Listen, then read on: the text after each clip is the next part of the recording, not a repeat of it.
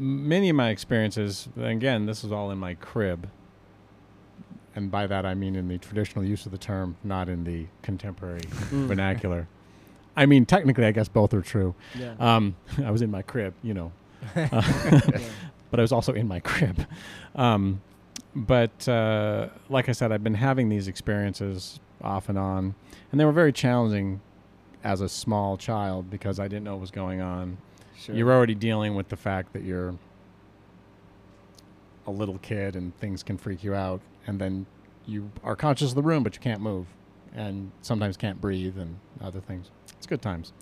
Anyway, so I finally, when I was, like I said, about 2.5, I came into that state, but for whatever reason, because usually what happens is you panic. There's a panic because you're trying to, the conclusion I've come to, and I'm sure there are psychologists that would disagree with me. I'm sure of it, actually. But my feeling is that what happens when you come into that state is that you're actually not in your physical body. Okay. You're actually in an astral state when you're in that, but you're still laying in your body. But what happens is you're trying, because you're in your body, like laying there, you're trying to make your body function, and your body's actually asleep, but you're not. And so what happens is you start to panic because you can't move. Well, you can't move because you're trying to make your brain operate your body. It's all about thought. It's not about physicality. Mm-hmm. So for some reason, in that particular time, I guess became aware that I was not in my body. Mm-hmm. And it became a form of astral projection or Absolutely. like spirit walking in the sense, right? And I just suddenly was standing in the middle of my bedroom. Now, when you were saying you're standing in the middle of your bedroom, were you standing in the middle of your bedroom as a 2-year-old? Yes. You were 2. Yeah. About 2.5. 2.5. Okay. So if you can imagine, I was about 3 feet tall, if that. And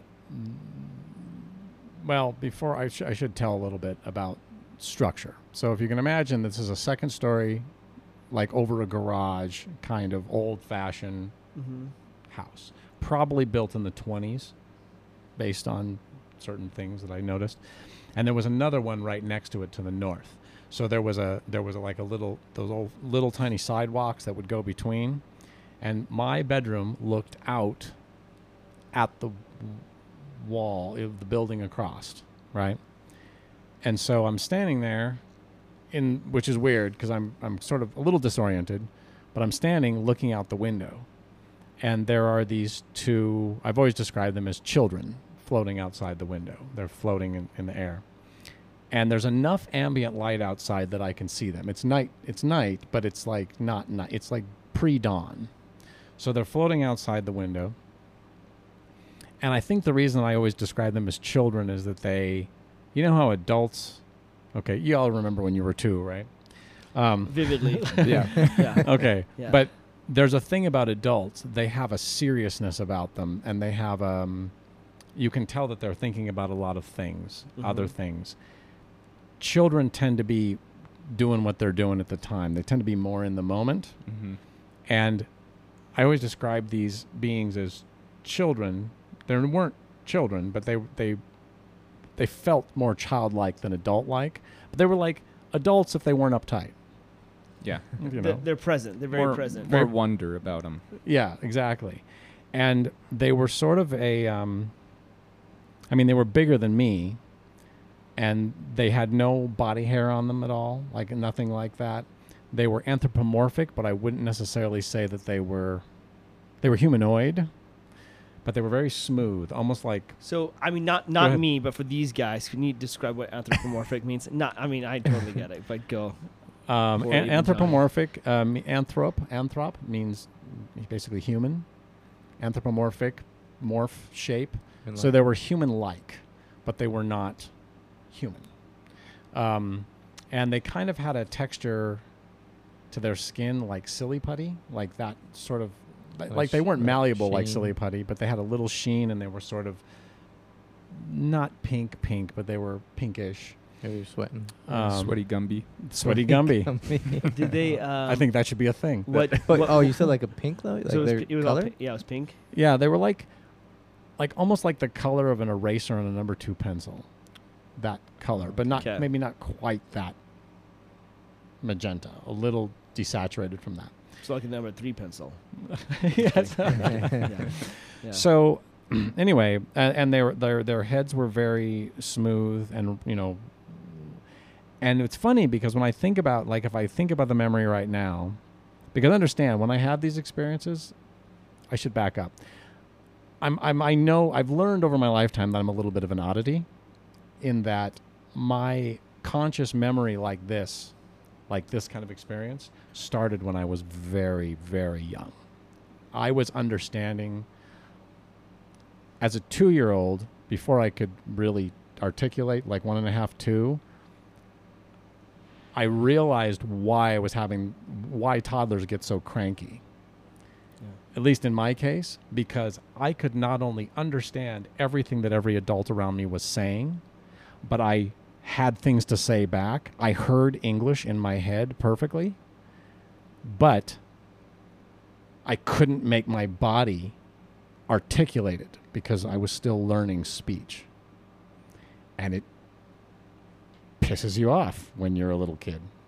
Mm-hmm. Anyway, so it was very cognitive, very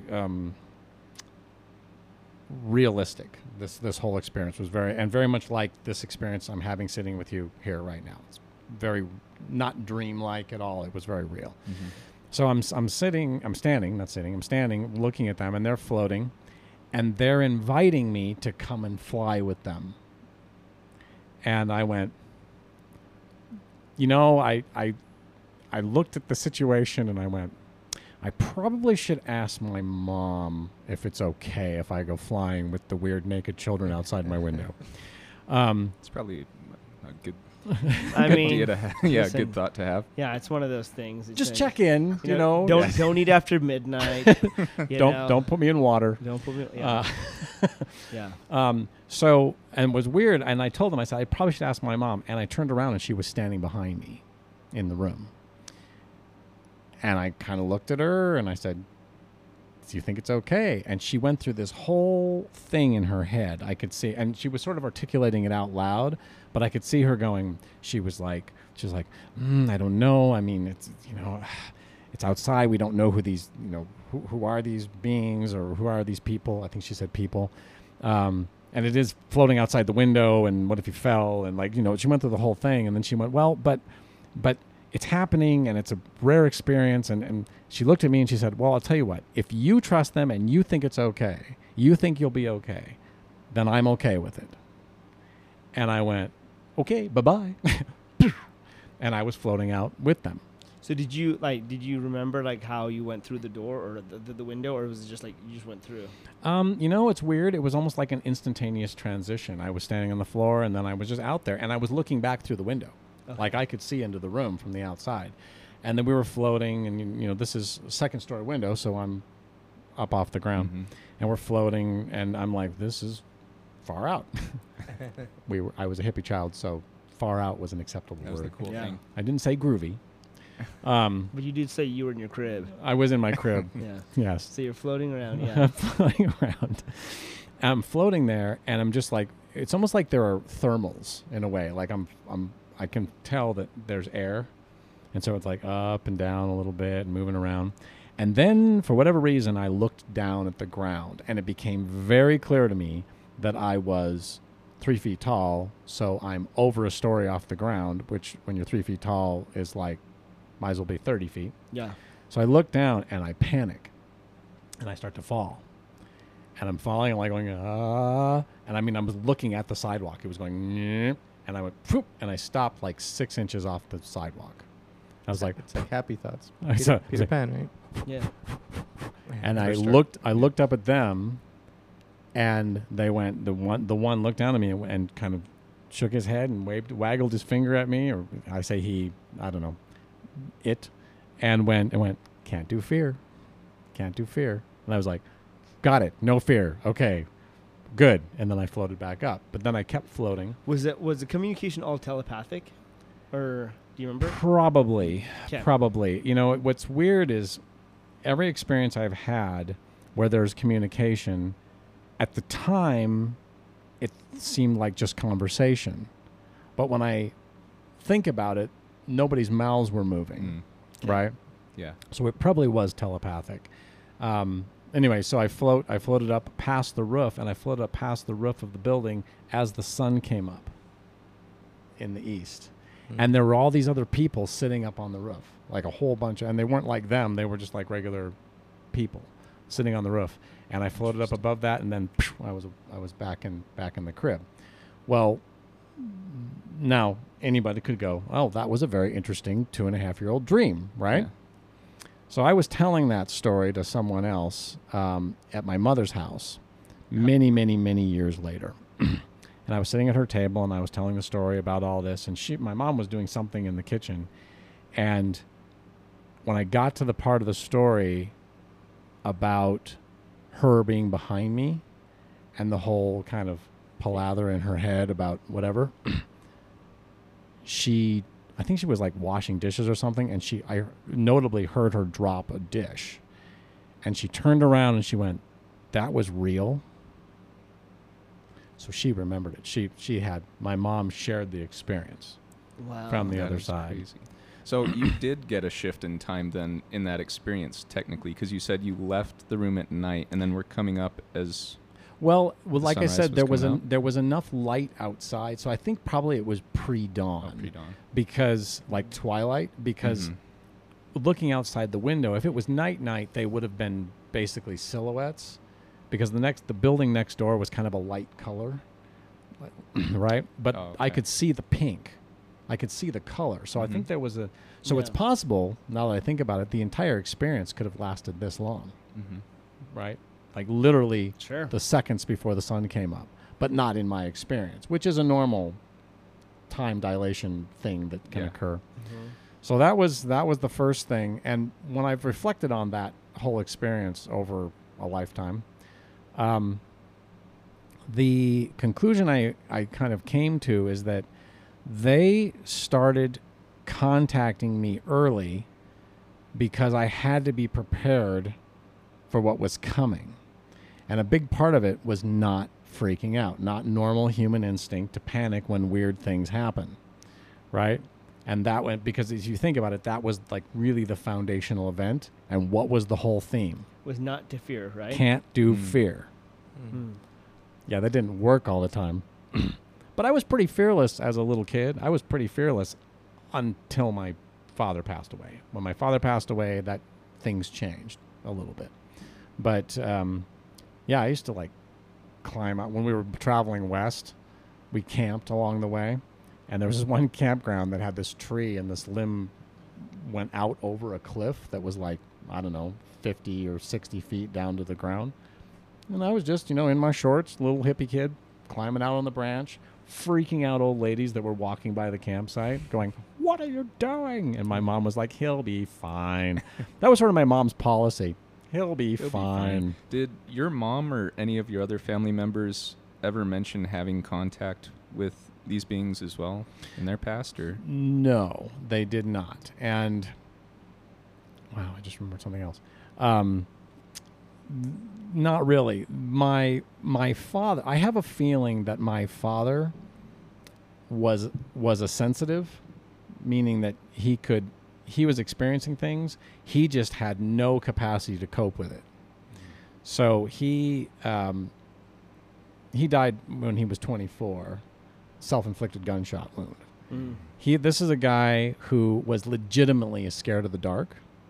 He believed that vampires and werewolves were absolutely real. In fact, he made a cross that he wore around his neck so that he could ward them off. Oh, wow. And like I said, I think there was something, I've thought about this. I think there was something about the combination of my mom's genetics and his genetics that I got a lot of his sensitivity, but I got her sensibility.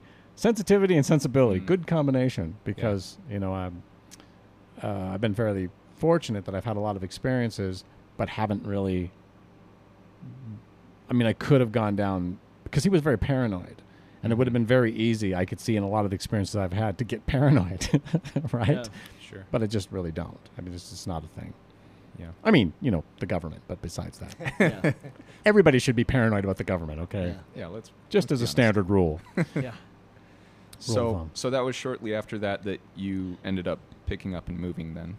Yeah, we decided, they decided they'd had enough of the city and we were going to go do the back to nature hippie thing. And headed west looking for our land, our place to make a stand kind of a thing. And it was a kind of a caravan. It was my uncle and my aunt in their 1949 pickup truck with the homemade canopy on the back of it, and our 1957 Ford with the homemade canopy on it that was made out of plywood they'd stolen off of the I-90, the Interstate 90 construction project, as a political protest to the building of the freeway. So we had 5 cats. So it was us, 5 cats, my mom, my dad, me, and 5 cats in this traveling vehicle. But yeah, so we got out to Washington and found that piece of land. My mom still lives there. In fact, she bought an additional 20 acres. So we have 40 Oh wow. acres up there. And it was completely undeveloped at all. It was just trees. And this is you said, is it Colville? Colville. Colville? I differentiate because it's Colville as compared to what's here, which is Cole, right? Yeah. Oh, Yeah. that's right. Right. So no, it's Colville. It's north of Spokane. It's about 40 miles from Canada, 40 miles from Idaho. Okay. Just to give you a Yeah. general quad. Gotcha. So anyway, then we realized we were not going to survive the first winter because there was nothing there, and we got there in the fall. I turned 4 on the property. Like my 4th birthday was a cake that was baked by a campfire, right? With frosting they made out of whatever they had, and little cowboys and they made a little cabin that they made, little canoe out of actual birch bark because Wow. that's what was there. That's a legit birthday. Yeah. I And think then they every put- kid should experience that. And then they put little lichen trees on it, and when they lit the candles, the trees caught on fire. And they were like, "Put it out," and I was like, "Let it burn," because I was 4. But anyway, we moved to Seattle for the winter, and we a number of things. We picked apples in Tonasket and different things, but we got over to Seattle, and my dad never saw the property again because it was that fall. It was the fall of, because we got out there in 72, so it was October of 73 that he killed himself. Did you have any siblings? No. Too? No one. Okay. I did, but I ate them. I'm kidding. No siblings. Don't be morbid. It was the pink children outside the window. That's right. They were tasty. Yeah. Kind of like those Hostess snowballs. Snowballs. Yeah. Podcast Just got kidding. weirdly morbid. Weirdly morbid. Yeah. It just took a turn. New title. Yeah. Weirdly morbid. That Yeah. should be a podcast. That would be good. Yeah. So then fast forward. Do you want me to go to the next one? Yeah. Okay. Fast Yeah. forward to 1978. We had moved back after my dad died, and my mother was just, as you can imagine, she was not in a great state of mind. And we came back to the land. It's the only place we had to go. And so we just were going to make a go of it. And we got back there, I think, in the fall of 74. Cool. It was an awesome winter, 3 feet of snow, and it was fantastic. But we're 10 miles from town, and it was just me and my mom on pretty undeveloped land. I mean, it's very weird when I think back, how I grew up. It's very strange. Most people can't relate to the idea. I learned how to cook on a wood cook stove. That's because we had a wood cook stove, wood heat stoves. There was, we had outhouse. We bathed and drank in the winter out of water that we brought in snow that we melted on the stove. Oh, wow. Right. Wow. So I grew up very in humble beginnings. it Very sounds humble like. beginnings, but very almost like pioneer. I mean, it was very pioneer-like. Yeah, sure.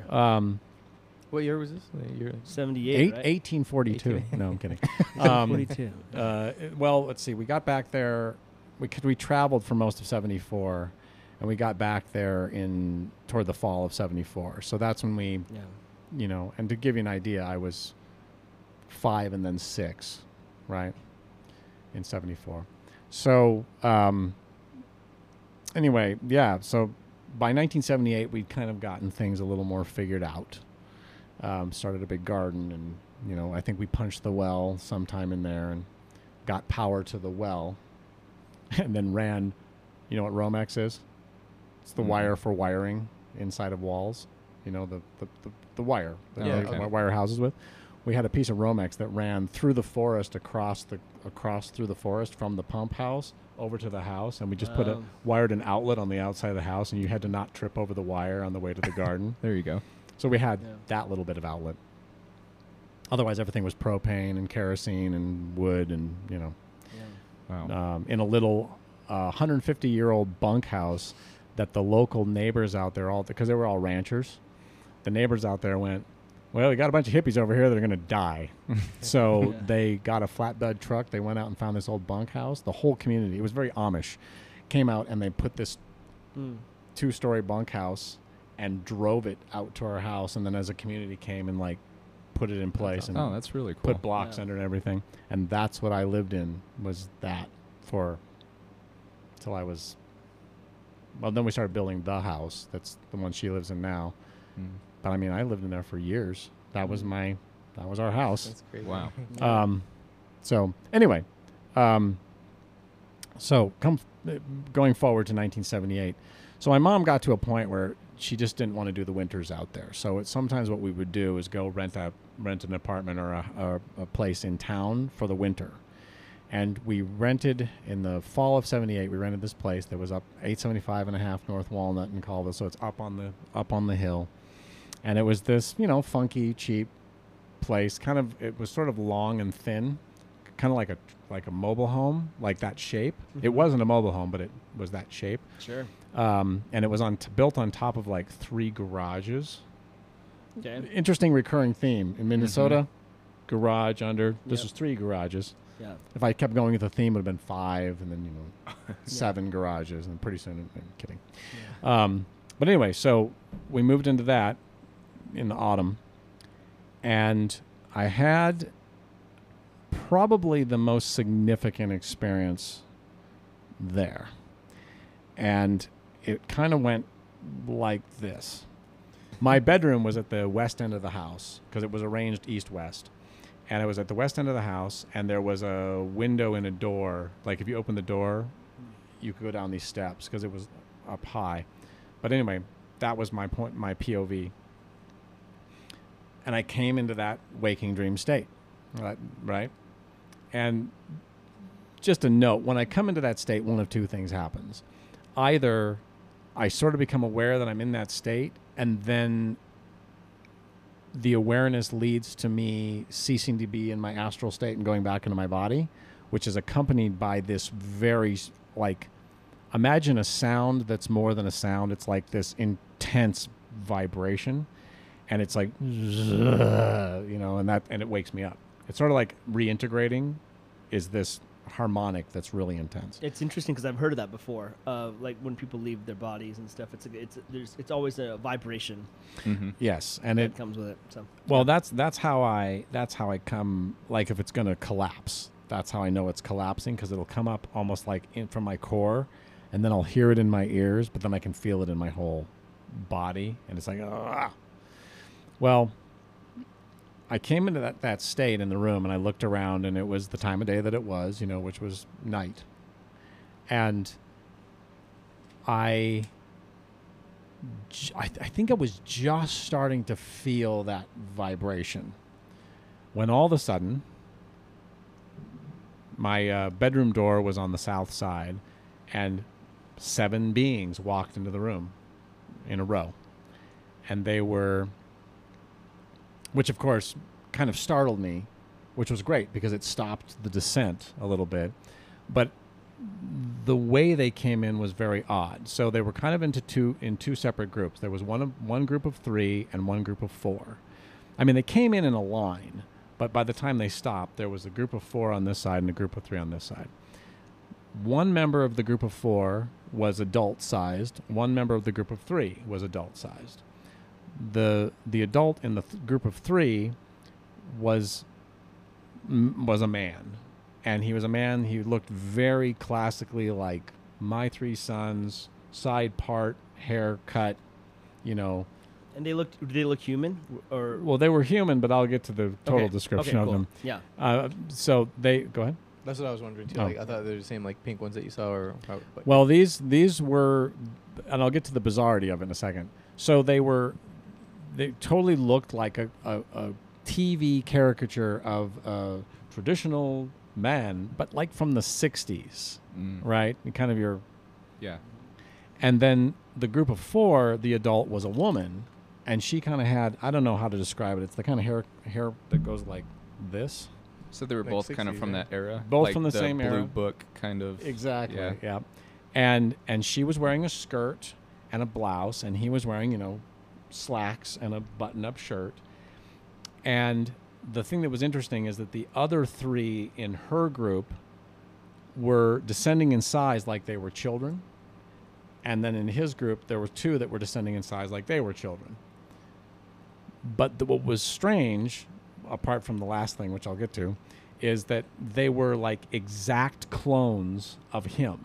So this one looked exactly like him, but just smaller. shrunk down, Weird. proportionally the same.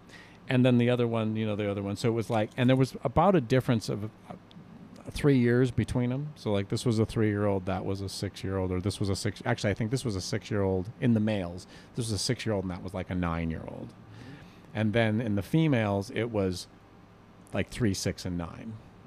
But they were exactly the same. They were like her exactly, but just shrunk down. Now, the notable thing about them is that they were made out of aqua blue light. So if you took like aqua blue light and made it into almost like liquid and poured it into a mold of that shape, that's what they were made of. They had no pupils in their eyes, but they had the definition of eyes, but there was no pupils. And I remember they were kind of smiling. And I remember the thing about it is that it was comical to me at the time. That's partially what stopped me coming out of the state, is I just was like, this is ridiculous. Like, it's ridiculously funny. It's almost like they were trying to present a caricature of a nuclear family that I would recognize as a traditional nuclear family. But it was just funny, right? Because I came from a hippie family. Almost as funny as Sharon just chewing on the mic. Oh. You hear it? Yeah. Oh, sorry. No, not really. It's That fine. sounds like he's chewing on the mic, you know. He's gonna break it down. I'm like, I think there's something. Oh, I didn't think you hear it. You should have done that. Just like, what is it? You should do it right into the mic. No, I'm gonna do it again. No, in American Dad. Yeah, Hang on. exactly. Like, Exactly like that. let's get some celery next time. Carrots. It's because it's a good story, and he's eating popcorn. Yep. So I'm so into this, by the way. Just keep going. It's so Yeah. exciting. sure. I see how you are. So anyway, and there was this. So I saw them and recognized them, and I think it was also important because I've understood some things about the geometry, the numbers and geometry of that arrangement later, much later, and now it all makes much more sense of why they presented themselves in that way. So that was enough of a distraction for me to kind of bring my focus back and realize that I had stopped the transition and I was in that form. And that was the first time I also really realized that I had to not try to move my body, because that was the problem. If I tried to move my body, it was going to pull me out. So I just went, and it wasn't really a conscious thought. It was just, I'm just going to stand up. And so I just thought myself standing up, and I was standing up in front of them. But in that transition time from me laying down to standing up, they had changed. And they were all now, because understand, I'm 9 at the time. And so I'm however tall you are when you're 9, which is like, what, 4 feet or something like that. And they were all adult-sized, but they had a lot of those structural characteristics as the children outside my window when I was, 2. Except that, well, I'm not going to say except that, they had larger eyes. That's the one thing I always remember. Their eyes were more larger. They were larger and more almond shaped. But I don't want you to think that they're grays, because they're not like grays at all. There was no. So it wasn't like the full on kind of black. No. They were still everything. they were still blue. I mean, they changed form, but they were still made out of blue.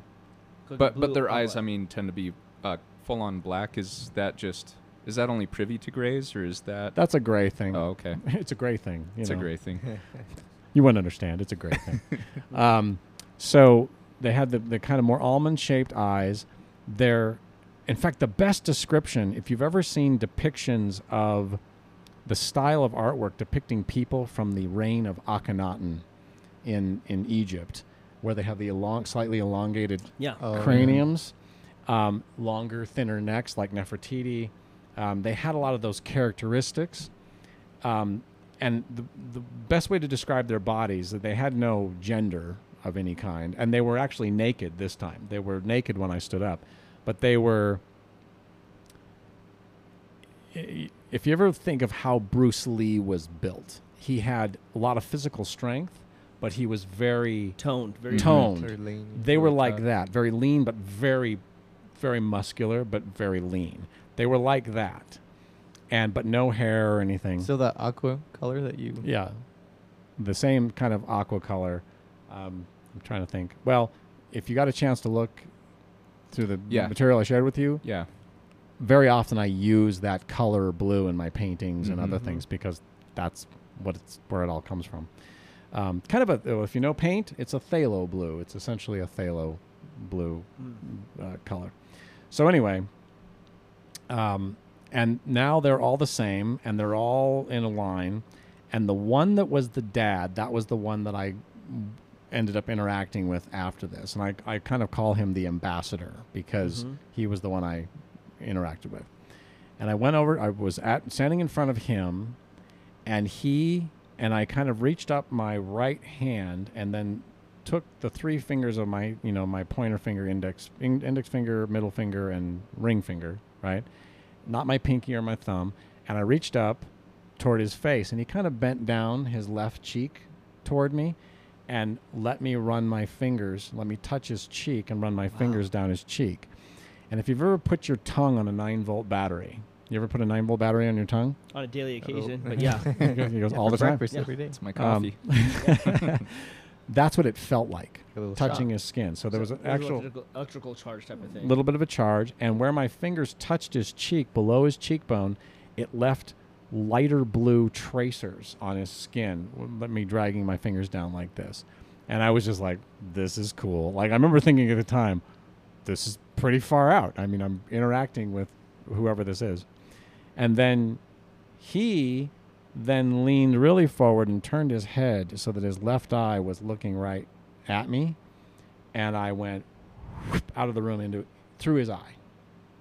And I was suddenly floating in space, basically. And I was in this star field of blue, that same color blue, but blue stars that were drifting past me like this. And I was just floating in space. And in the distance, I could see that it almost looked like a fissure, like the side view of a galaxy, if you think of like the Milky Way from the side. And these things were obviously expanding out of that. And I'm floating, and then as I look at it, I start moving toward it, and it's moving faster and faster, and these stars are starting to go almost to the point where they're starting to have like streak trails. And then I go into the center of it, boom, and I'm standing back in my room. And it was like, okay, I just touched your face. I said hi, you said hi. Okay, I get it. Chill out with your kind of hi. Yeah, that's Yeah. And at that point, so I'm standing there going, okay, that was cool. And at that point, they all turned in a single file line and just started walking out of my room. And I'm like, well, what do I do now? Do I follow? Is it over? Do I stay? And so I just started following them. And so I follow them. And it's interesting because, of course, they're just drifting because what I realize is they're basically energy beings. And they're just drifting through the house. The house is dark. I'm trying to navigate through the house in the dark without like running into chairs and things. And I had to get by my mother's bedroom and I didn't want to wake her up. So we got into the living room to the front door, which is on the east end. And of course, they got to just drift through the door. I had to figure out how to open the door quietly. So I open the door and I go outside. And we had there was like a little yard because it was on the side of a hill. So there was a little yard in front of our house, but very little. And then there was a little path that went up the bank to the street. Well, they went up the path, and I was following them. But by the time I got to the top, they weren't there. Now, the street is a fairly steep street that drops away, to the south. And basically, the house we were in was called 875 and a half because it was on the same property. It was like a sub-house of a larger house. And so the driveway that went into the main house came out down the hill just a little bit. Well, right there down the hill, there's a street light, right? And at that time, there was an open wooded area that was right across the street where all the neighborhood kids would go and play. It's built some rad jumps, let me tell you, man. Did airtime over it. Anyway. And when you messed up, you went into the trees, and it was really unpleasant. Not a good feeling. It was not a good feeling. Yeah. Anyway, So I looked down, and then down there over the street, and it was the width of the street, was this dark metallic gray disc that was just floating, like not even floating, it was stationary in the air, kind of where that driveway of the other house came out, and right across the street from the neighbors down past the wooded area. It was just there, suspended in the air. And it was notable. In fact, just recently, I've been really trying to isolate exactly what it looked like so that I can draw it. And also because of a lot of things that came later, there's a lot of geometry that I've come across since, and I'm trying to see how what I experienced there actually correlates to the geometry, because I think that the shape of everything I saw was directly related to this geometry. So anyway, so it's there. It's about, and we went this in April. I went back and I took some people with me to Colville, and we actually went to the spot, and I told the story on the spot to them. Said this is where the house was, and and I've never done that before. And we actually measured off the street, and the street was 25 feet wide, which means the disc was 25 feet wide. And once I understood that, because I've always said that inside the vehicle, well, it's not a vehicle, but we'll call it a vehicle for the sake of argument. I always said it was 10 times bigger inside, but it's actually not true. It's actually 3 times. It was 3 times. I realize now it's 3 times larger inside than it was outside. Anyway, so it's 25 feet across. It's basically a disc. It's got a large kind of like dome bulge on the top of it. So it's kind of dome shaped, but it's got a dome on the top. It's got a subdome, larger dome underneath that comes back from the edge, right? So it's a smaller diameter. And then there's a smaller little dome on the bottom. So it's a little small dome with kind of a surface, an equator, a larger dome that goes to the truss, and then a bigger dome than the small dome on top. Is that clear? Yeah. Okay. And what was weird about it was that no lights or anything. It was just very dull, dark, metallic gray. And it was affected by the street light. That was part of it. It was being lit by the street light. And it was probably the bottom of it. If you went from the bottom bulge to the ground, it was probably hovering somewhere between 6 and 8 feet off the ground. But again, it's a little difficult because I was 9, and so proportional, But if I could guess, I would say it was somewhere between 6 and 8 feet because I know that I could walk under it. And it was pretty smooth in its features. There wasn't like any Windows or anything No, like that? no. There was no lights, no windows, no nothing. It was literally just like a solid object. But what was weird about it is that it was completely still. And to the point where like a hurricane could have been going on, And it wouldn't have affected it. and you would have been distracted by how completely unaffected this thing was. Almost like it wasn't there. It was visible but not there. So I come out and they're gone and there's this thing sitting there in the air. And I walk over to it and then all of a sudden I'm inside of it. And like I said, it's like 3 times larger inside. The odd part was that the whole interior was, everybody know what vacuuming is, where you heat plastic and you can use a vacuum and it makes shapes. Like you can vacuum the face bowl of a motorcycle helmet, right? Okay. That's usually vacuuming. So if you imagine that it was white, shiny vacuum plastic, but the whole interior was that, and there were no seams. It was now no separate pieces. It was all one thing. It was all white, except for these big on the inside of the dome, because I was standing. So there was like a mezzanine around, and there was a bowl in the middle of the mezzanine, and then there was a dome overhead, which explains why there was a bigger dome on the outside and a smaller dome underneath, because it was related in that way structurally. So I'm standing on the mezzanine, and on the underside of the dome, there are these 6 gigantic screens that are in a hexagonal arrangement. So they literally were seamed together on the other underside of the dome. And what was weird, remember, this is 1978, right?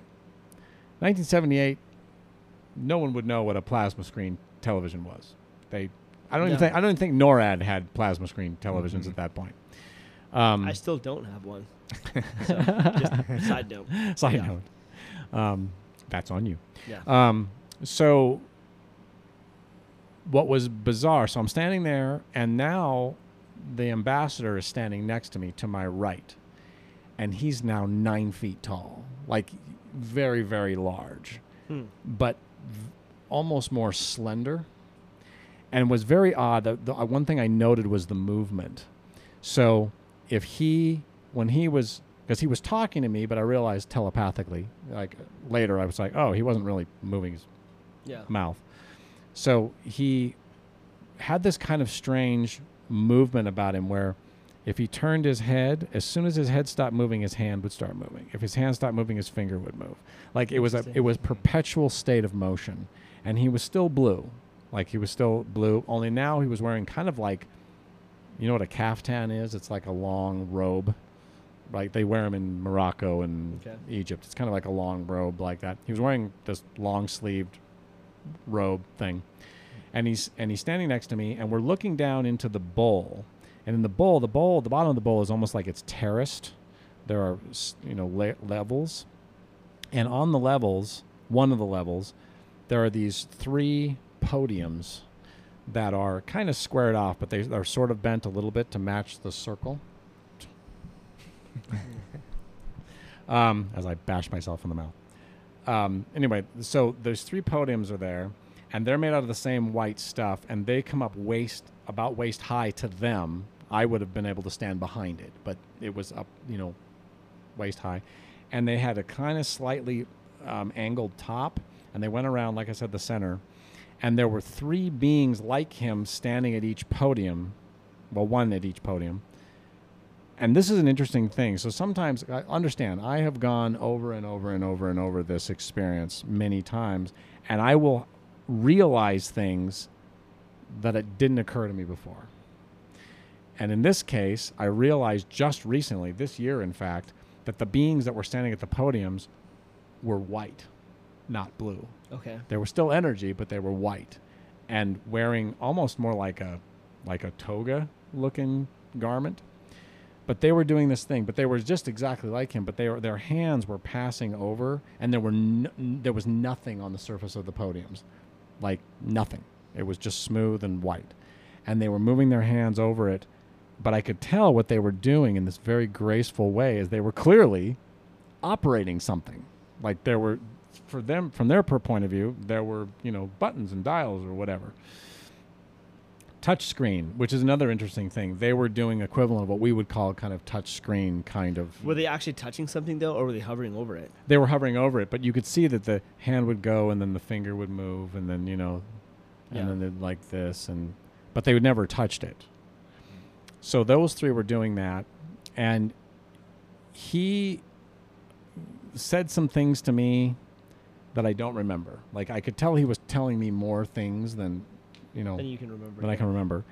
But all of a sudden he goes, okay, look over there. And he points at the screen that's across the mezzanine from us. He goes, look up there. He goes, I want you to tell me what you see. And I looked up, and what was very odd is that they were sort of a dull, dull gray color. And when he told me to look up there, they went from dull to black, just like a plasma screen does when it turns on, right? And I looked at it, and starting in the lower left corner, there was a sequence of dots that went ting, ting, ting, ting, ting, ting, ting, ting, ting, ting, ting, and then around the dots were circles that appeared. Lower left, upper right. And then lines connected them, kind of like a network. And it went, and then the next screen over did the same thing, and then the screen behind me did it, and it went around like this. When it came back around, this one went blank. The one across me went blank. And it did it again, but multiplied. The number multiplied. There were way more. And then the same thing happened around, and it just went like that more and more and more, and it went faster and faster and faster and faster and faster until it was just like, really, really fast. And I just looked at it, and the only thing I could think of is I said, star charts? Mm-hmm. I mean, that was the thought that I had of these star charts. And he looked at me and he went, well, it's time for us to go. And I went, time for us to go? I am so ready to go. Let's go. And he goes, no, it's time for us to go. Yeah. And I was like, oh. He goes, you're not ready yet. And I was like bummed, like seriously bummed out. Yeah. And he goes, you're not ready yet. He goes, but we'll be back. And when he said we'll be back, so when he said you're not ready yet, I was inside still. And when I kind of had that bummed out thing, we were up on the outside of the disc, because I remember that view of standing up there on the metallic disc and I could see the ground. Yeah. And then he goes, but we'll be back. And I was standing on the ground. And then I woke up in my bed, right then. And I immediately jumped up and ran to the window because I knew exactly where they should be. Yeah. And I looked out there and they weren't there. Well, as I was telling the Johnny, the host, this is not something that happened then and then that was a thing that happened and it was over. This has been an ongoing thing my whole life. With the same group of people, same species? Yeah, same beings. And I've come to understand more and more things about that experience the farther from it I get, and the more I kind of understand other things. So, and they're all of these experiences have been kind of a positive experience. Yeah. That's the one thing I should say. Absolutely benevolent, positive. There's nothing ever frightening, negative. There's no probing. Like there's nothing like that ever. We were going to go into that, yeah. I wanted to ask you were about going that. to We're going to ask about how you were going to go into the probing. Yeah, nice. We're going to probe you with questions. Probing. I have to go now. So all these experiences you think they're tied to like because he said that you felt that they're all the same beings. But I know they are. But the first ones that you described them as pink, and now they're blue, but then white. And I've recently also come to understand that. Each time that you came in contact with these beings, or even the ship, did you ever have any physical? Did you feel anything physical, like nausea, headaches? Because I've heard people coming out of these things having like migraines after a certain period of time, or feeling nauseous immediately after. Things like that. No, and I think that part of the reason for that, like I said, there's a good deal I've come to understand in the many years since then about what was actually happening that during that period of time. I should make a note of two other things that happened that summer before we moved into town. One was, like I said, we lived in a big rancher community. So there were these big community picnics, right? And my mom was really into kind of natural foods and, think granola hippie, right?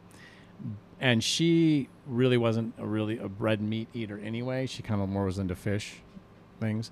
And so we didn't have a lot of meat around, right? But there was no rule that said I couldn't have meat. It was just, right, just wasn't there.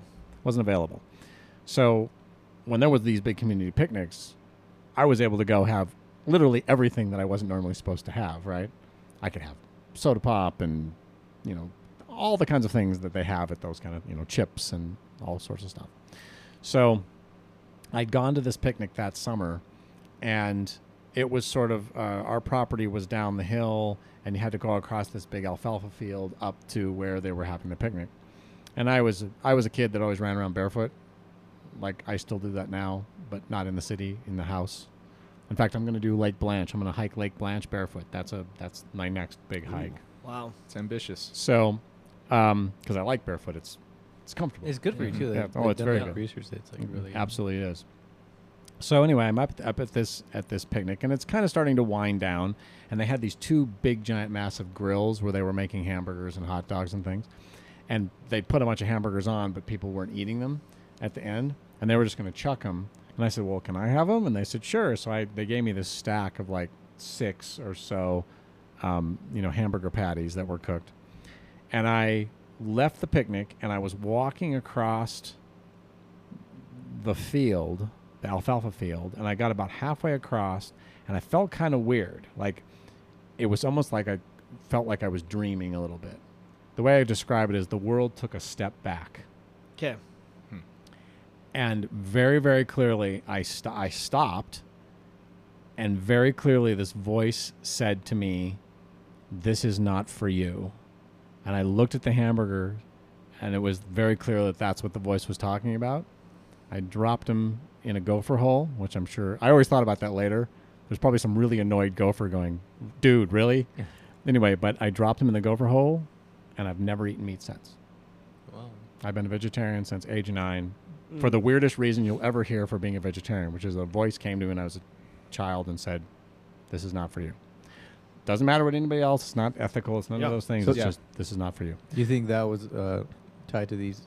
Absolutely, because I so know. this time was just the voice, then it wasn't. This was this was the summer, like within a month or a month and a half from when the thing happened. And then the other thing that was very weird, it's nature, and this could be more coincidence, except that summer there was this huge flock of ravens, gigantic flock of like 200-300 ravens, which, if you know, for a flock of ravens is actually a lot. Not crows, ravens, full on ravens. And they were there that summer, and I was standing outside my mom's house, or our house, and I was looking east, and I watched that big flock of ravens come down and land on the hill, over across the way. And I was looking at it, and then they all took off like starlings. They all took off at one time, and right in the middle of them was a white raven, an albino raven. And I checked with everybody, because it was there all summer, this flock, and no one else ever reported or saw the white raven. I'm the only one who ever saw it. And I went, and I remember at the time feeling that sort of disassociated feeling, going, there's something weird about this. Yeah. Mm-hmm. So anyway, those two things occurred. But what's interesting, in fact, now that I'm doing, started going to the pool recently just to exercise, but it's become a meditation process. Cool. And during the meditation process in the pool recently, in fact, day before yesterday, I was really thinking about the vehicle or the vessel or whatever you want to call it, the disc, because I realized it wasn't a vehicle. That's not what it is. It's more like an intersection. It's like a room that exists that allows for, it's almost like a portal, more like a portal than a vehicle. But I've been really working on what remembering what it actually looked like what the structure of it is. I know what the general structure is, but really trying to pull the clear memory back into my head of what that looked like so I can render it. I want to draw it because I want to be able to see if it correlates to the geometry. So I'm going to be playing with the geometry and seeing how much the natural geometry actually defines what I saw. Anyway. So that one that you saw, is that the only time that you saw that? Yeah, I saw that. Was that time. But so in the pool, because I swim back and forth across the bottom of the pool, and I'll come up on the edge and I'll sit and I hang on the side of on the edge. And I was looking up the other day, and over the pool was just really imagining the vehicle being there. And all of a sudden, the experience, the memory of the dots and the circles going across the screen came very clearly back into my head. And I went, this was a what if, right? I went, what if every one of those circles and dots actually represents one of these vehicles? That it really isn't a star chart. It's a network of portals, essentially, that are interconnected. But that are actually only one. But what they're doing is they're bending space-time to appear to be in multiple places at different times and different spaces, but they're really not. It's all one thing that they can bring through that portal, but because they probably exist in a non-linear space-time, they can experience all of it at one time, but they can also separate it out into separate experiences. So basically, the conclusion I've come to is that, first of all, are they extraterrestrials? Meaning, are they not here? Well, yeah. But I've actually come to the conclusion that they are trans-dimensional beings more than they are extraterrestrials. They are able to move in and out of different spaces, different dimensions. The colors. That was one that actually came during the filming of Alien Country. One day I got up to go drive down to Spanish Fork, and all of a sudden I had this... you know what chakras are? You familiar with chakras? Yeah. So I had this chakra chart on my wall, and I looked at it one day, and I realized that the fifth chakra, which is the throat chakra, is their color blue. Oh, that it's that aqua teal blue, and I went, of course it is, because that's when they're communicating with me. In other words, the colors have to do energetically with what's going on, right? So why were they pink? Because that's closer to root chakra, which is all about fear and foundation. They were actually communicating with me from a base foundational root chakra energy. Then in 1978, they were communicating. It was all about communication. It was literally about, do I understand? Can I communicate? And then we get into the vehicle, and the three of them are white, which is all of it as one harmonious color, right? It's all the presence of... What is it in pigment? White is the absence of all color. In light, it's the presence of all color, right? Yeah. And there's got to be a correlation with feeling that vibration and the alignment of chakras. When you're talking about that vibration, you hear that a lot in people that meditate and practice. Yeah. Right. These. Well, that's where they do that, right? Yep. And those that frequency creates that. Yeah, which is interesting because I've that's never, all sound is. So vibration. Anyway. I've never seen. It's interesting when I think about that. Oh, and then it was very weird. Because I got on, literally I had that epiphany, and then I had to get on the road to drive to Spanish Fork down to set. Yeah. And I got on the freeway, and I'm not kidding. I got on the freeway, down the ramp, merged onto 15 southbound, and right in front of me was a van that had been wrapped, a wrap, a vinyl wrap, and it was Blue Raven Solar, and it was that color. And I went, okay, that's a little on the nose. Okay, yeah, I get it. All right, I understand what you're trying to say. But I mean, literally, I merged onto traffic, moved traffic, and I was behind that vehicle past Point of the Mountain. And it was the color, and it was Blue Raven Solar. I went, okay, well, that was weird. I get a lot of that, though. I have a lot of weird. Happens often. Anyway, but the thing that I also put together was the star field. When I went through his eye, the star field had the same overall pattern as the randomness of the circles and dots. And I went, that's why I wasn't ready, because they showed me the real thing, which is the star. They're not stars, they're intersections, essentially. They're intersections in probability. So each one of those would have represented one of these Like ships or portals or something, right? portals. And they pulled me out, because that's the thing. I went through his eye, right? It pulled me out of this experiential intersection and gave me the objective view of all of them.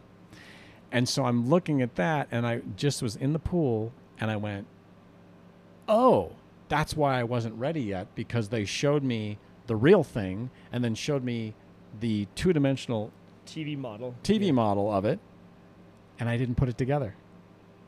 I didn't put together that what they just showed me was these were the same thing, and that what I was inside of at the time was one of those intersections. They were trying to see if I could put it all together, and I didn't. So they're like going, yeah, well, you're not ready yet. And there's another brief deviation.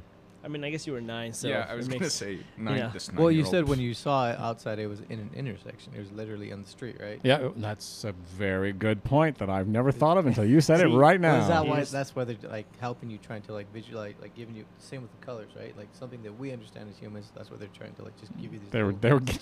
They were apparently I'm special needs, and so they were doing everything they could. colors and shapes. Yeah. They go, now just put the cube in the square hole. Yeah. So I have kind of a personal question like for you with all that. Do you Hey, I'm just kidding. do you ever feel that it's somehow tied with your father? Have you ever had like a feeling that any of that's ever tied with your In what way? that he's reaching out to you maybe, or do you believe in any of that? Do you He so I think that he is okay. Let me put this in a way that will make some sort of sense. When in the early 90s, I asked someone who was a friend of mine who knew how to do past life regression. And I was like, I'm very interested in that. Even if it's not past life, I just like to do a regression back to that incident to see what is recorded, in my head. And we did that. And so she took me back, and then she took me back. She goes, okay, when you were 9, da-da-da-da-da. And there was nothing. Like it was blank. And I went, that doesn't surprise me, because I could see it being a protected file. Yeah. Well, when we got back she goes like this, she goes, okay, we're going to take you into the womb. And we went into the womb, I had the weirdest thing happen. I remember being in the womb and doing this thing with my hands. I went like this with my hands, and these little tetrahedrons came out of my hands. 7 of them, I think, came out of my hands, and then I was playing with them like with levitation. They were spinning around in circles, and I was doing things with them, and then they went back into my hands. And I remembered at that point, I could hear my mother. And my mother was very young, and she was kind of freaking out because she was pregnant and didn't know. Let me smack the microphone again. Could you eat a Pringle just as a distraction? Please. But I remember telling her, don't worry about it. Everything's going to be okay, because this really isn't about you. Like, I told my mother that. And then the person who was doing the thing said, where were you before? And that's when it got strange. Where were you before this? Yeah. And I went, and I immediately started speaking in the collective we. It was no longer I, it was we. And I said, we've been very curious about this planet for a long time. I kind of remember myself saying this too. It's like, we've been very curious about, and basically wanted to come here. And I found myself laying on a slab, in a weird stone slab in a weird dark stone room, like I was dead or asleep. And it was something about being a navigator, and I started explaining that the reason that most people were seeing flying saucers, the reason they're saucers, is that they are actually energy construct vehicles, and they react to the gravity. So the truth is they're actually spherical. but when they get closer to a mass, they flatten out because Oh. That's the interesting. gravity compresses them. Mm. And that it really is more like a room that you can, it's like Dropbox. You can walk in one side and you can walk in from the other side, and those are different places, right? Well, even the Earth is a prime example because most people say it's actually oval shaped. Well, yeah. Yep. In the astrophysics world, and Which would make sense physics because in of the general. sun. Anyway. So anyway, long and the short of it is that I definitely was not here. And one of the interesting weird things, I'm very interested in history and archaeology and those sorts of things, especially mythology and creation myths. Creation myths are very, very interesting to me, or cosmogony, as is the real term, cosmogony. And I started finding these strange correlations. The Egyptian creation myth is about 8 primordial beings that in a circle essentially are across from each other, and it was the negative space inside of them that produced matter and light and the world, right? So they were like, it was like matter antimatter sort of interaction, right? I found something very similar in Norse mythology. I found something very similar in Chinese mythology. I started finding this repeating thing about the 8 with a center. And I thought about that with the 7 that came in the room. And it occurred to me, I went, there were the 4 females and the 3 males, right? Then you as the 8th. And then I'm the 8th. Yeah. So my suspicion is, and it is a question more than it is a suspicion, am I one of them? Am I simply inhabiting a spacesuit in this little intersectional construct because I'm the explorer here. I'm the observer explorer here. And that they are staying in contact with me, right? Because I'm still part of their collective, right? And it's also this whole other thing about triangles and tetrahedrons. And a triangle is the simplest way to define a circle. It's the simplest geometric shape to define a circle, right? A tetrahedron, which is a 3-dimensional triangle, is the simplest geometric way to define a sphere. And in theoretical mathematics, a tetrahedron produces its opposite interwoven with it. So if you know what a tetrahedron is? Like a pyramid? It's like a pyramid, but it's a pyramid that has a triangle on the bottom as opposed to a square. Okay. So it's 4 sides, and they're all equilateral triangles, right? Well, if you go from the point through the center, it goes through the center of the opposite triangle and establishes another point, which means, I'm saying just the mathematics does that. So it will create the opposite tetrahedron woven through the tetrahedron, which creates a figure with 8 points.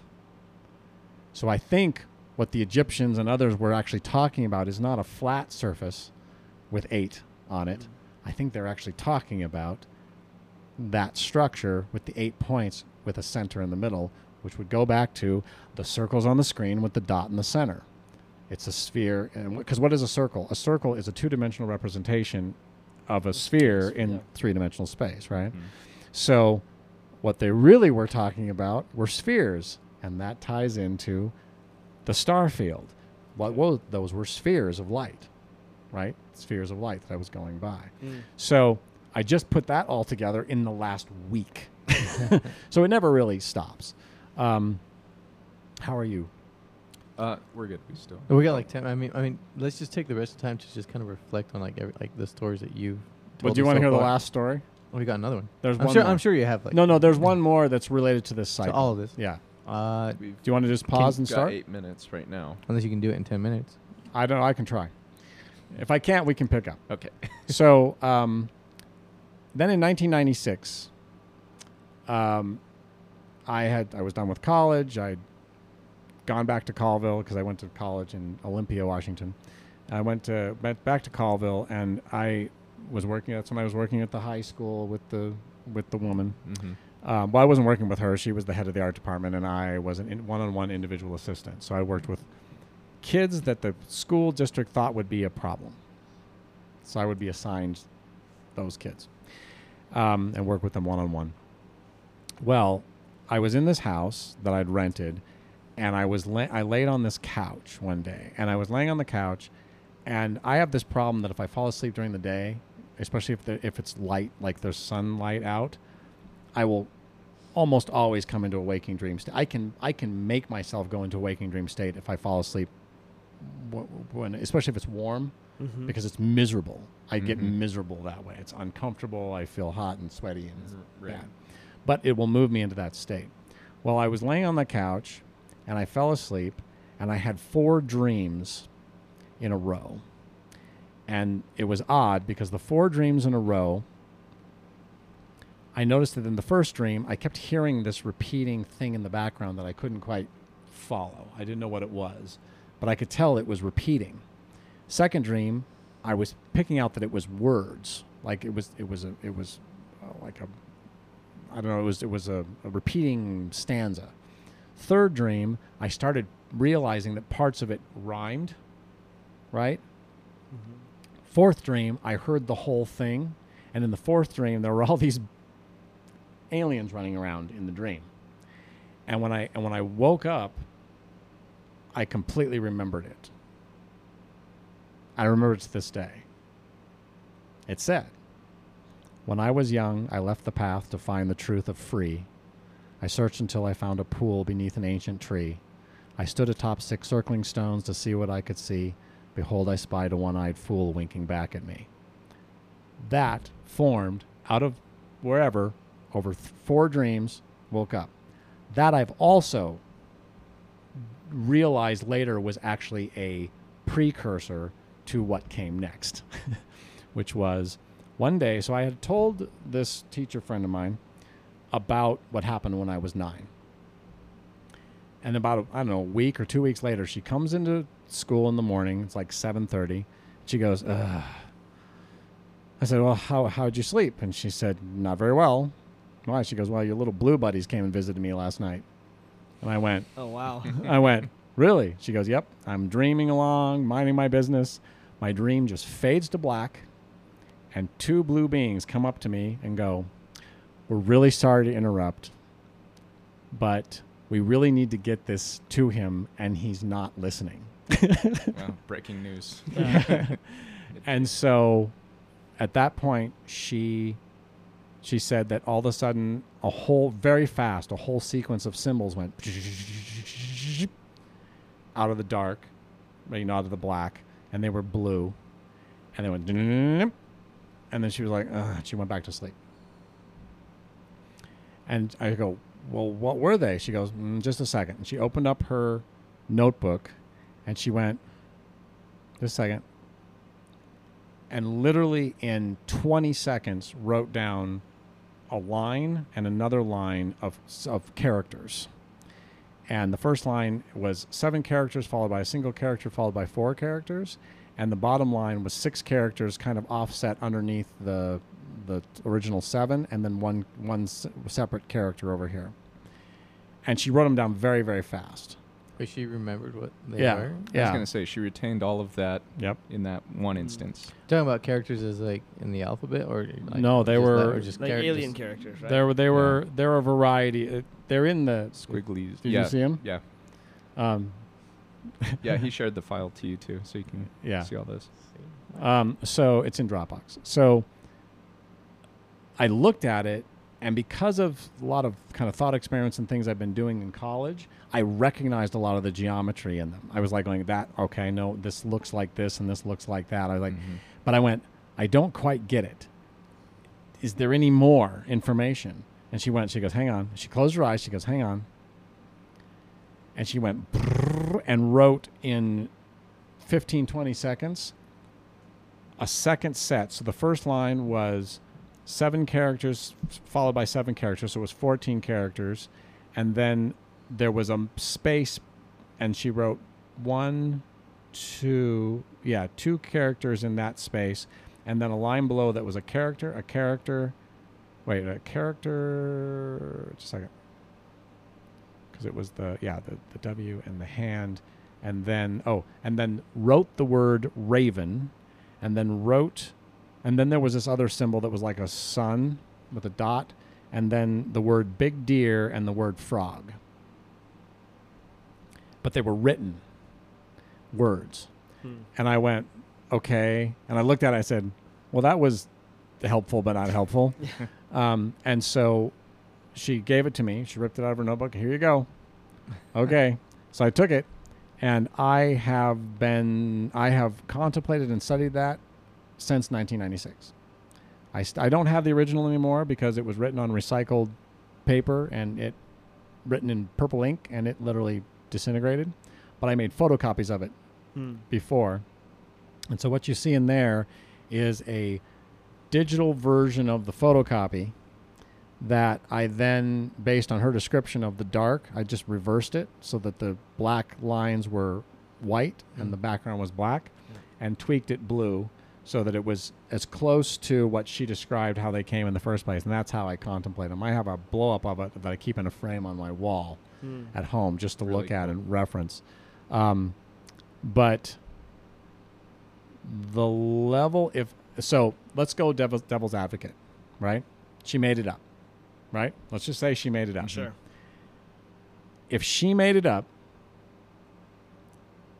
the elegant geometry in it, once I started to understand how it mechanically worked, then full points to her, bully to her, because it is very sophisticated and very complex.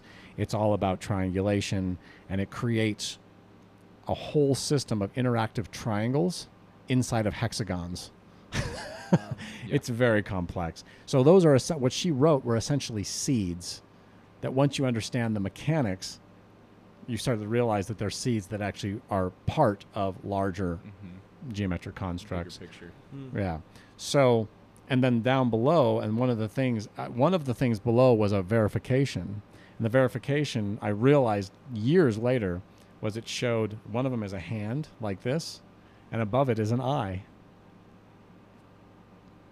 It's me touching his face. It was a little indicator saying, "Yep, this is what happened when you're 9." Just so you know, it's us.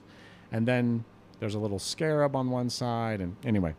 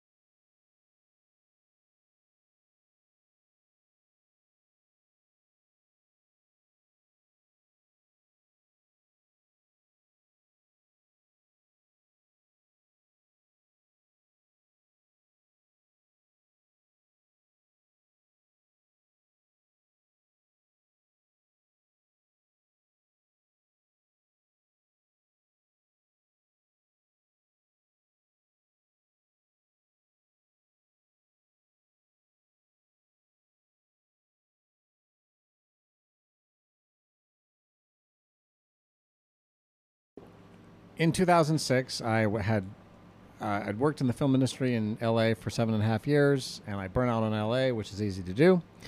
And I'd gone to Sedona just to kind of chill. And I was living there.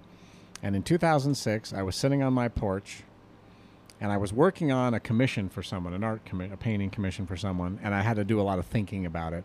And in the process of thinking, I started. I mean, it was intense. It was one of the first times ever in meditation that I went so far down the internal rabbit hole that I looked up and the world didn't look real. Like I felt completely disassociated, and everything was kind of shiny, you know, like when you use a diffusion filter, you know, and polarizing filter, right? So, anyway, I was sitting there and I looked at the message, and there's a spiral. But one of the things is a spiral, and for some reason I locked onto the spiral, and it made me think about this archaeological site called Chaco Canyon in New Mexico, which was the center of the Anasazi world, and they found a calendar there, and the calendar is very, very sophisticated. It's a probably one of the most sophisticated paleo calendars in the world. It measures time by the noonday sun, not the rising, and not stars. It uses the sun and the moon. And it's basically 3 slabs of stone leaning against a wall. Under those slabs, there's a spiral with 19 turns cut in the spiral. And it's got a little spiral on the upper left. And at noon on the summer solstice, a dagger of light goes right through the center of the spiral and then retracts up. On the winter solstice, a dagger of light goes to the middle and a little dagger of light goes through the spiral on the side. On the equinoxes, it does something very similar. I think the vernal equinox, it does 2 daggers on either side and 1 little dagger through the center. And on the autumn equinox, it does just 2 daggers of light. Now, if you know anything about the engineering required to make 3 slabs of stone create that specific pattern of light, it's incredibly sophisticated, right? Based on different times of year, right? Well, that circle, the spiral, also has 19 turns on it. Well, it turns out that the moon, the orbit of our moon, right? So the moon goes around the Earth, right? But in its orbit, it has a wobble. The whole orbit wobbles. And it wobbles by 10 degrees, approximately 10 degrees. Well, that 10-degree wobble, it takes 18.65 years for it to complete the wobble. So it's a very slow wobble. But there are 19 spirals, 19 turns on the spiral. And it also turns out that if you go to that site under the full moon, the full moon creates daggers of light that will intersect over a 19-year cycle where the moon is in that wobble. That is crazy. Wow. So that's solar-lunar coordinated calendar that has been working precisely since at least 870 AD. Wow. And so I'm sitting, and what they call it in the wobble, when it gets to its northernmost extent of the wobble, they call that a minor standstill because it stops before it starts to go back, right? So this is a minor standstill. When it gets to the lower part, it's the major standstill. 2006 just happened to be a major standstill year, right? We're at a major standstill. And for some reason,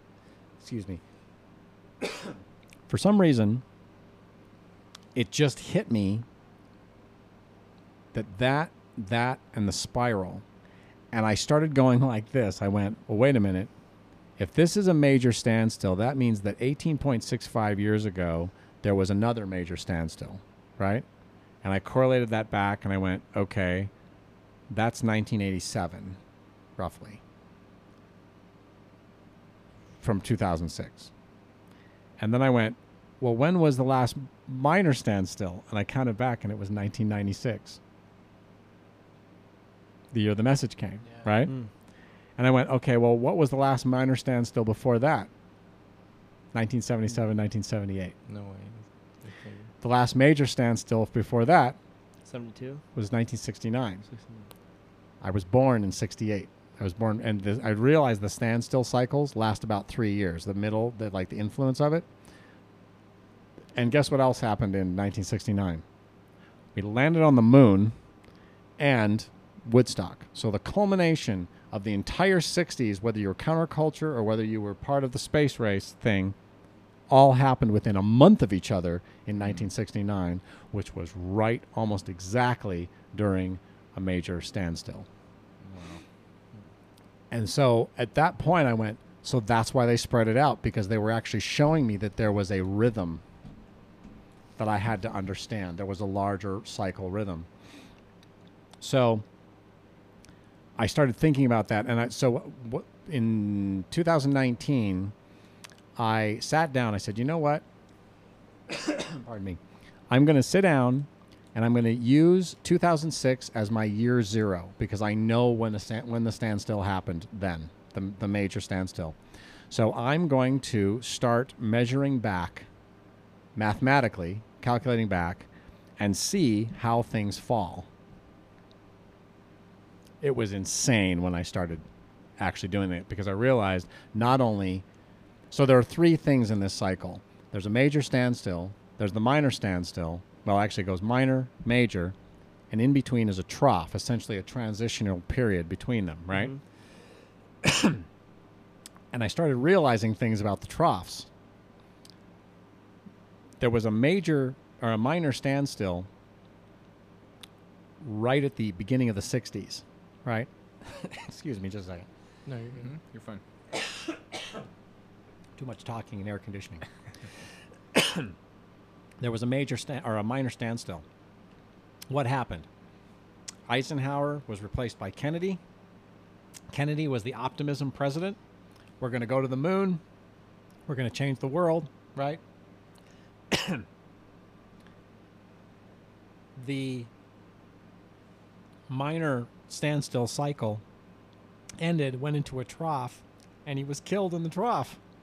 He was assassinated in the trough. And then all the things that he said, equal rights, right? The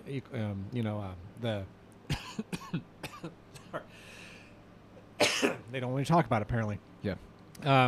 But Vietnam got worse and all these things happened. And then there's this major standstill where everything he said during the minor standstill happened in the major standstill. Everything. Equal right, the civil rights, the civil rights movement, 68, right? All was codified by what? Martin Luther King's assassination really made him into a martyr, which suddenly made everything that was going on, it brought it into focus, right? It said, yes, and this must change, right? Then you had Woodstock, which was the culmination of the whole hippie thing, and it really was the high point. Everything diminished after Woodstock, like the whole thing, right? Because that's what major standstills do. They manifest everything that was thought about over here, manifest it, and then wash it away so that a new cycle can start. So what was happening when I had my experience in 78, 77, 77, 78, everything happened. Probably one of the most significant films in the history of films came out on May 25th, 1977, and it changed everything, and that was Star Wars. Star Wars changed. It was the first blockbuster. It was the first film people ever went and saw 12, 14 times. Lines around the blocks. That was Star Wars. It was so culturally significant. If you think about, like, people go, oh, Star Wars. Star Wars brought into social public popular consciousness ideas that are essentially Zen Buddhism. It's Bushido. It's all of these concepts that, because if you talk about it Zen Buddhism, middle America isn't going to get it. But if you talk about it as the Force in the context of light and dark and which I saw it when I was 8 in the theater. I saw it the second week it was out in 1977. And it was blowing people. Like, you have no idea the level of mind-blowing that movie did. And then Empire Strikes Back just amped it up. And then everybody was let down by Return of the Jedi, but that's another story. Well, that also set the stage for Alien to be made. Oh, yeah. I remember there was some like correspondence where Alien was going to be too hard to get made or something. Yep. And something happened on that forefront. And it was Star Wars basically took the B movie concept and turned it into something else. But there was also this whole consciousness shift where people were suddenly okay with meditation and with a lot of things, people that wouldn't normally be okay with it. It also changed merchandising. You realize he was the first person to ever merchandise a movie. And that was the one thing. They paid him $400,000, I think, to make the movie. But he said, "Okay, that's fine, but you're going to give me control of the licensing." And they were like, "Sure," because they didn't. 20th Century Fox didn't care. It made him a billionaire, right? They still make. I mean, to Yeah. this day, like what? It's insane. It's insane. But it was definitely a game changer. The other movie that came out right that same time was Close Encounters of the Third Kind. And it was the first movie ever to portray the whole idea of UFOs, like Project Blue Book, all these things that were not being talked about. And it portrayed the extraterrestrials as positive. Aliens were always portrayed in movies as a threat and negative and da-da-da-da-da-da-da. This was the first movie where they went, no, this could be a thing, right? That was all in 1977. There were a lot of other things that went on that you could go into that were like cultural changing paradigms, right? And then you get, into the 80s, into 87, 88 was the major standstill. It's kind of a weird thing for me because to me the what I call the swell, the minor standstill, is almost of more significance than the major standstill. It's like these are the ideas. What was the cycle again? How many years? 18, you said? It's 18.65 years to go from minor to minor. Minor back to minor. Yeah. So minor to major is half that. Minor to major is 9.3, something like that. So, are you saying every minor and major standstill you had? That's when they contact. Well, the during the minors, that's when they were contacting me. So when's the next minor? Okay, so we just ended a major. Actually, it's very funny. When I did the calculation in 2019, I went forward in time just to see, right? And I went, well, troughs, it turns out, are all about they're transformative. It's how you take an idea. Like you drew a drawing on the paper, right? But then you say, I'm going to get in the car and go to Home Depot and I'm going to buy the materials. That action of getting in the car and going is the step toward actualization, right? That's the transformative act, where this is an idea, this is a concept, this is the beginning of the manifestation, right? So when we came out of this last cycle, which was 2015, 2016, it was right in that area, and I was watching what was happening on the larger scene, right? Not just to me personally, but what was happening in a larger state. And it was, and I went, when they were having the election, this was during the election, I went, and the one thing that's going to happen here that nobody expects is that Donald Trump is going to get elected because no one believes at all that this will happen. But there are a lot of people who had the thought form, I don't know what it is, but we need to do something different than what's been going on. Good or bad, we need to do something different than what's going on. And Donald Trump won. And I went, yep, that makes perfect sense. And then we were coming up because the last trough was last June. And I went, and in fact, at the beginning of the year, I was telling people, I'm going, well, it could get kind of interesting in June. And I go, why? Because it's the bottom of a trough. And the last time we were at a bottom of a trough like this, the Twin Towers fell. That's the equivalent trough to this trough. And I went, yep. And then all of a sudden, COVID happens, and then the riots and all this stuff. And I'm going, yep, it's going to get pretty interesting here in June. And we were coming right up on the summer solstice in June. And I'm going, And then I said, watch, after June, it's going to start to diminish. It's going to still be going for a while, but it's going to start to diminish. As we headed into the election cycle, what happened? The riots became less of a thing. They were still, Portland, but Portland's stupid. But anyway, that was going on, and then we're getting closer, and it's like, oh, and of course, and I already predicted. I said, yep, he's going to lose the election, but we're going to come out of this trough. We come out of this trough in 2022, I think. I have to go look at my charting. It's either 2022 or 2024. We come out of this trough, and I went, well, yep. And then we're going to be into, because that was a swell, or essentially a minor standstill. We're going to come into a major standstill, which means all the things that were projected during the minor standstill are going to manifest. I anticipate that this next wave is going to be very, very interesting. Very, very interesting. In a good way, or I'm just going to say interesting. The truth is I don't really view any of it as being good or bad. I kind of view it as just there are cycles and trends. Mm-hmm. Well, like you say, it's transformative too. So it could be. Yeah. Transformative. I mean, the caterpillar probably thinks that, dying and becoming the butterfly is bad. Mm-hmm. But the butterfly says, well, no, it's not bad. It's just very, very different. Yeah. We're changing your experience, right? Mm-hmm. So anyway, so that's essentially that's the little tidbit that came out of there, and it's just continued. The whole thing with the message and everything has continued from there, and it's still going. Like, I think a big part of, just to sum up, I think a big part of what all this has been is that they were trying to get certain parts of my brain working in a way that it would create a perpetuation of the ideas, that I would become more and more in alignment with this, because it's definitely higher frequency stuff. Like, I've noticed when I have a period of time where I'm having a lot of insights,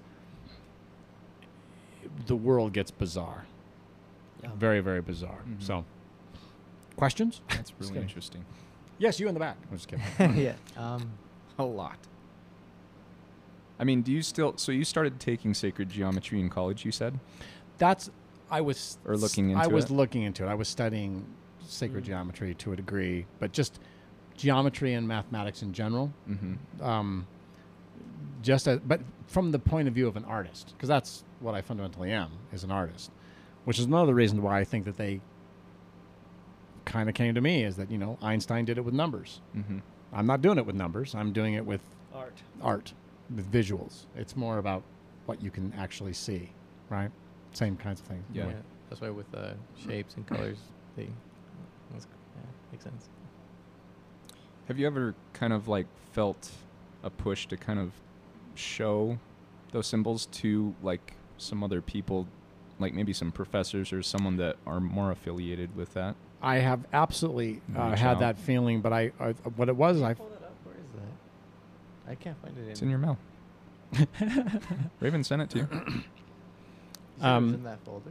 I It's not that, is it? No, that's our stuff.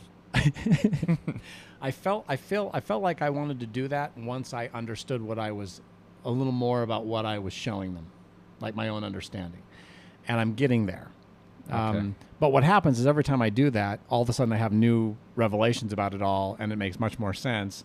And then I get lost down that rabbit hole, and then I go, oh, right, because what I was doing was, the one thing I was going to say is that I am collaborating in many ways with a wonderful human being named Jessica Myrup. And we are going to take the experience, especially the thing when I was 9, but with elements of the rest of it, and we're going to, she's an artist too, we're going to write a children's book in that format about my experiences. Because I feel like, it's a great format, very visual, right? Yeah, definitely. I can include all kinds of symbology and elements and things from it as just background elements, right? Sure. But I feel like it could also be very helpful to other children, because I think that children very often have non-ordinary experiences, and the adults around them who are not in alignment with it poo-poo it, or They tell them to get practical, or they tell them, it's a dream. It's a dream, yeah. Right. And Yeah. I go, what if a child could have a children's book that was this adventure that when they got to the end of it realized it was based on something that actually happened, Mm-hmm. right? Could be cool. Could That would be Cool. really Cool. interesting. So that could bear a whole new generation of artists in general.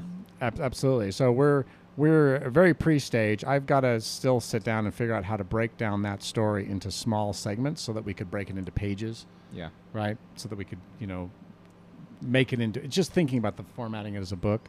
And Where- we're actually going to collaborate on it. She's going to do the artwork of me and them, Mhm. and I'm going to do borders above and below that probably that have symbology and other things in them, from it to sort of talk about in a almost hieroglyphic way what energetically is going on in those moments. Where's the photocopy of the The photocopy, I don't know if there's a picture of the photocopy in there, but Oh, okay. here. Yeah, I was really curious to see that. I can Is that it? Yes, that's the message right there. Oh, my phone is off. That's crazy. Have you seen all this, Sharon? I think you shared it with me, right? Yeah. That is crazy. Did she like? So if you think that the top 2 lines she wrote in about 20 seconds. Didn't you say that she was skeptic too about this whole topic in general? I mean, she when you was- talked to her about it. She was Has she ever seen any? Like, has she ever had visions or any experiences like that before? I mean, I think that you can't have something like that happen if you don't have certain sensitivity already. And I know she was kind of into tarot cards and things, but Yeah. not like this. Very interesting. Not like that. Yeah, frog. That's great, right? Yeah. Just- Well, and by the way, I think that the The hand with the eye. the one thing is, because there's only 3 written words in there. I think the significance of those is that they are phonetic and that they are spoken. The idea is that they are sounds, not symbols. Mm. Okay. There's a resonance to the words. Certain vibration frequency, I would assume. Right. Cold? Oh no. That's very cool. So, yeah. And, like I said, those are the root experiences. I'd love to be able to, you guys think about it or whatever, and let's talk more. Yeah, we'll do a Q&A and next time we go live or something. Yeah, we were actually considering that, like Like doing a next time live we have you session on, and we'll do having like a- someone send questions in, just about anyone's experience. I And think, Sure. I think that's smart because that'll definitely that. like get him to like be like, oh yeah, I forgot this detail or I forgot that detail. Well, and Yeah. like I said, there's new information coming all the time. Well, like, I mean, even like discussing it, like you never, Yeah. with the intersection thing, it being in the street, you Yeah. said you never thought about that. I had before. not thought about that. That's brilliant, actually. That's what's cool about just like sharing. Like when you talk with groups, like they just have different perspectives that you don't Mhm. think about, and yeah. That's Well, it's because everyone has their own information, right? They Yeah. have their own Sure. database, and that's one of the things. Is this building shaking? probably. If someone goes up the stairs, it like shakes the whole room. So Okay. it could just be that. Well, this whole thing is like sunken. You see how it curves right there? Oh yeah, There was like some water damage a while ago, and it just kind of. And I think when that earthquake happened. yeah, all too well. Mm-hmm. Yeah. I was. Oh, you were probably over here, right? Well, I wasn't here when I wasn't there, but it Okay. trashed our shop. Oh, yeah. It trashed our shop, and my apartment. Everything fell down because I'm on the top floor of a building that was built in 1926. Mm. So it went boom, and it was 7:00 in the morning. I mean, everything fell off my shelves. Ugh. Things fell over and blocked the door. I couldn't even. I had to. That lift- was that day was crazy. I have something to add to that about going back to astral projection. Yes. The day that happened, that earthquake, I was having a dream about the earthquake happening. I ran upstairs to alert everyone, and no one was home. Then, about 2 minutes later, I wake because my bed is shaking. Wow. I run upstairs, and no one's one's home. And it was a crazy experience. I've That's only had crazy. like 2 real experiences like that. And I mean, at first I thought a plane was like falling out of the sky and was just passing right over the house just because of the sound it like kind of made throughout the house.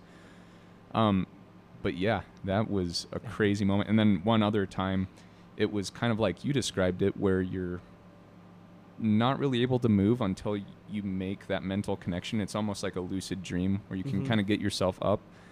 And kind of some experience, except I was able to look back, saw myself laying down, went upstairs, saw that it was snowing outside, opened the door, and saw a red Chevy drive by. And then a couple seconds later, snapped back into myself, walked Right. upstairs, it was snowing, saw a red Chevy drive by, It's so great. which is so weird. Like Yeah. one moment was just minimal and whatever, but the other one was seeing this catastrophic event occur, and it's like, what? I kept trying to remember like the state of mind I was in before I went to bed and like Yeah. when I woke up, if there was a correlation there. But that we'll have to have a whole nother episode Well, we just could, based off that. because that it's interesting. I've very rarely run into anyone else that has had an experience as close to one that I had, Mm-hmm. which is that when I was in high school, I was walking down the senior hall, which as a not senior, that was always a dangerous proposition. I was walking down the senior hall and I was by myself, and I had this whole, felt like a deja vu where these three guys came around the corner at the end of the hall, walked toward me, made some snide comment. I made a snide comment back, and one of them punched me in the mouth. Right? But I mean, there was nobody there. It was just this kind of thing, Yeah. right? And then I took like another 10 seconds, 10, 15 steps, and those three guys came around the corner, Yeah. and I went, if I don't say the thing, right? I tried to change it. I got punched in the mouth anyway. But but it was very bizarre because it felt literally like a glitch in the Matrix. Like Mhm. it was like a deja vu that hadn't happened yet. Right? Yeah. But it was very tactile premonition, and that's almost exactly what you're talking about Yeah. with the Chevy. Yeah. right? Yeah. I remember. I guess so. Deja vu then is like seeing something. You're like, oh, I feel like I've been here before. Right. Yeah. Mhm. Yeah. No, I've had what you've had. I've had a those moments where yeah. it's like a premonition Yeah. type of thing. Yeah. Where I remember I was shoveling snow wintertime. I know, funny enough, There we go. With a red shovel. Okay. With the, a red truck drives. I'm just kidding. No. I'm shoveling snow, and I remember like after I finished, and I was probably in high school or something like that. I looked at it and I'm like, and I remember thinking like, oh, okay, I think I did a pretty good job. And I saw like in my mind, I'm like, I saw my stepdad came out of the blue, and he's just like, oh my gosh, like you did a great job, that type of thing. And I'm like, huh. And then I turn and I look, and all of a sudden he comes out, and the whole scene plays out the exact way I saw it. I'm like, what was that? Yeah. That was a little weird. Yeah. So yeah, I've had something. I That's can't remember exactly what it was, but interesting. I've had something similar. yeah. From a sleeping state or Well, a, no, just no, something wake happening state? before. Like I think in a dream, yeah. Like I dreamt of something, and then like a day or two later, like that thing happened. Yeah. I don't remember exactly what it was, but I That's know so I've had something crazy. like that. Crazy. Wait a minute. Wait, I saw this happening. Yeah, this was like. It was in the Google Calendar. Actually, Yeah. should we Go ahead. reset or I mean? since Well, we're We should pretty go- much at the end of it, so Should we do we fact or can fiction? definitely. We Oh yeah, we did. Actually, we probably. This is how we end our little yeah, thing. we like to do a little fact and fiction thing. Okay. I just heard a ringy noise. That was my That was phone. the timer. Oh, Yeah. okay. Right? I like ringy noise. Yeah, I I'm was just like, kidding. I have a That one tumor? might have cut out. It's alright. We got this. So, fact or fiction? The first photo of a UFO was taken in 1883 in Mexico. 18. Did they even have the camera in 18? Yeah, they did. They Because they have Camera Squirrel was. they had photographs in Yeah. 1863 of Gettysburg. So, Mhm. Okay. But this was the first one of an actual UFO. I would have said fiction if I didn't see that.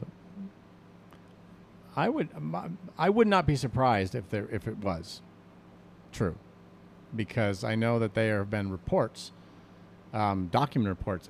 There was one in Texas where something crashed into a windmill, and they actually recovered a body and buried the body, and that was like 1889 or 19th something. Century still. Wow. Yeah, so it wouldn't surprise me. Yeah. I think that is Yeah, true. I think it's safe. I'd say fact. He goes, "You're all full of crap." I made that. No, it's a fact. Where is it? Let's see it. Prove it. It's Yep. on his phone. He It's typed on my it up. phone. Yeah. We'll He goes, post a photo of it up here. Let me open Photoshop. Yeah. Um, But no, I'm That stoked one that did cut out though. By the way. I'm stoked we could do that today though. Yeah. Yeah. This has been awesome, and it'll be fun to do the next session. Maybe have some questions like we were talking about. well, and Do you have any shout outs or plugs you want to Yeah. What are you guys up to? check out? Their new film, Alien Country. Alien Country. Alien Country. And you of can- course. eventually. Eventually. You can catch them on social media. What are your tags? It's just I'm not on Facebook anymore. That's I okay. deactivated my Facebook account because I was done. Yeah. But I'm still on Instagram, and that's a place to go look. And it's just my name, Okay. my full first and last name, HRAEFNWULFSON, as one word. We'll put it up. Perfect. And where am I? That's about it. Perfect. So, oh, and well, if you want to, never mind. Yeah, me, Facebook and Instagram, Charan Prabhakar on Facebook and Instagram. I think my handle is Charanarama at charanarama.com because Okay. That's my funny. well, the thing is like my first name is Ramacharan. And I'm like Charanarama. Sounds right. Sharon. Yeah. I know we were all having that talk earlier too. We're like, it's Sharon or Sharon? Because No one knows. I Including started myself. calling you Sharon when we first Yeah. had very first met, and then once I heard Landon and Oh, like sure, Brian, yeah, it's they were Sharon. like Sharon, and I was like, wait. So I started mumbling your name because I didn't want to offend Kind you, of and a I didn't mix of want to Well, ask you. yeah. So I was like, hey, Here's- Sharon. Here's my favorite part about it. I go by Charan, Yeah. but I love to see how it evolves. So I never correct people when they're wrong. Yeah. I'm just like I just don't Yeah. don't want to. So I've got good friends from a long time ago that still call me Sharon, and I'm not gonna correct them. I'm like, you know what? It's great. But it's That's sorry. how I What know was my the name. first part? Ramacharan. Ramacharan. Ramacharan? Ramacharan Prabhakar. I'm changing your name to that in my phone. You Which is should. interesting because Come what I know about Hindi, but just what I've heard, is it's Ramacharan or would it be Ramacharan? It, Oh, it really would be pronounced Ramacharan. Ramacharan. Okay. Ramacharan Ramacharan. Prabhakar. But I'm But- like, you know what? We're already having enough fun with it as it is. So I'll just leave it as it is. Really cool. Yeah. It's like I knew a kid growing up who was born. His born name was Rama, Oh, okay. and yeah. then later it changed to Devanga, Okay. and then I think he went back to Rama. Yeah. Well, it's just funny. Like Hippies. Yeah. I was on a show that's coming. My episode is coming out this weekend, but the director of it made a shout out to me, and he was like, "Hey, how do you say your name the Indian way?" Oh yeah, And I'm like, I don't know, like Charan. He's like, okay. So in the shout out, he's like, so my good friend Charan, and I'm like, wow, he Really? went for it. Yeah, he went for it. I'm like, all right, good. Some emphasis on the end there. Yeah, he like, hey, my good friend Charan, and I'm like, sweet. But really, I go by Charan. Yeah. Okay. Simple. I actually got into a fight about your name with someone Good. who they said that your name was Sharon, Yeah. and I said I doubt his name is Sharon.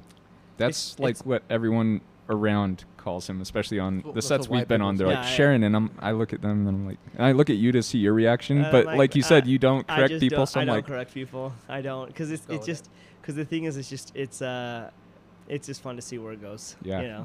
So, but yeah, Charan. They're Charan. going to say Sharon. No, my name is Pauline, but you Yeah. can call me Sharon. Yeah. it's been wrong the whole time. Yes. Well, yeah. That's well, okay. cool. That's okay because of the spelling of my name. Oh boy. Oh, I- yeah. I get it all Yeah. over the place. I love it when people try to pronounce it the real Anglo-Saxon, the Old English. They'll go Hafen. Hafen. I have people now that still go Hafen. I'm going. You can just say Raven, all right? Yeah. Yeah. It's fine. It's awesome. Well, thanks, guys. Yeah, you so Yeah. much. you. Thanks for coming by. Yep. Really appreciate it. That was a Absolutely. great time. Yep. And like I said, I'm happy to come back and talk more. Definitely. anytime. Yeah. It's fun. We'll have you both back on. Awesome. Thanks. Awesome. Thanks, guys. Yep.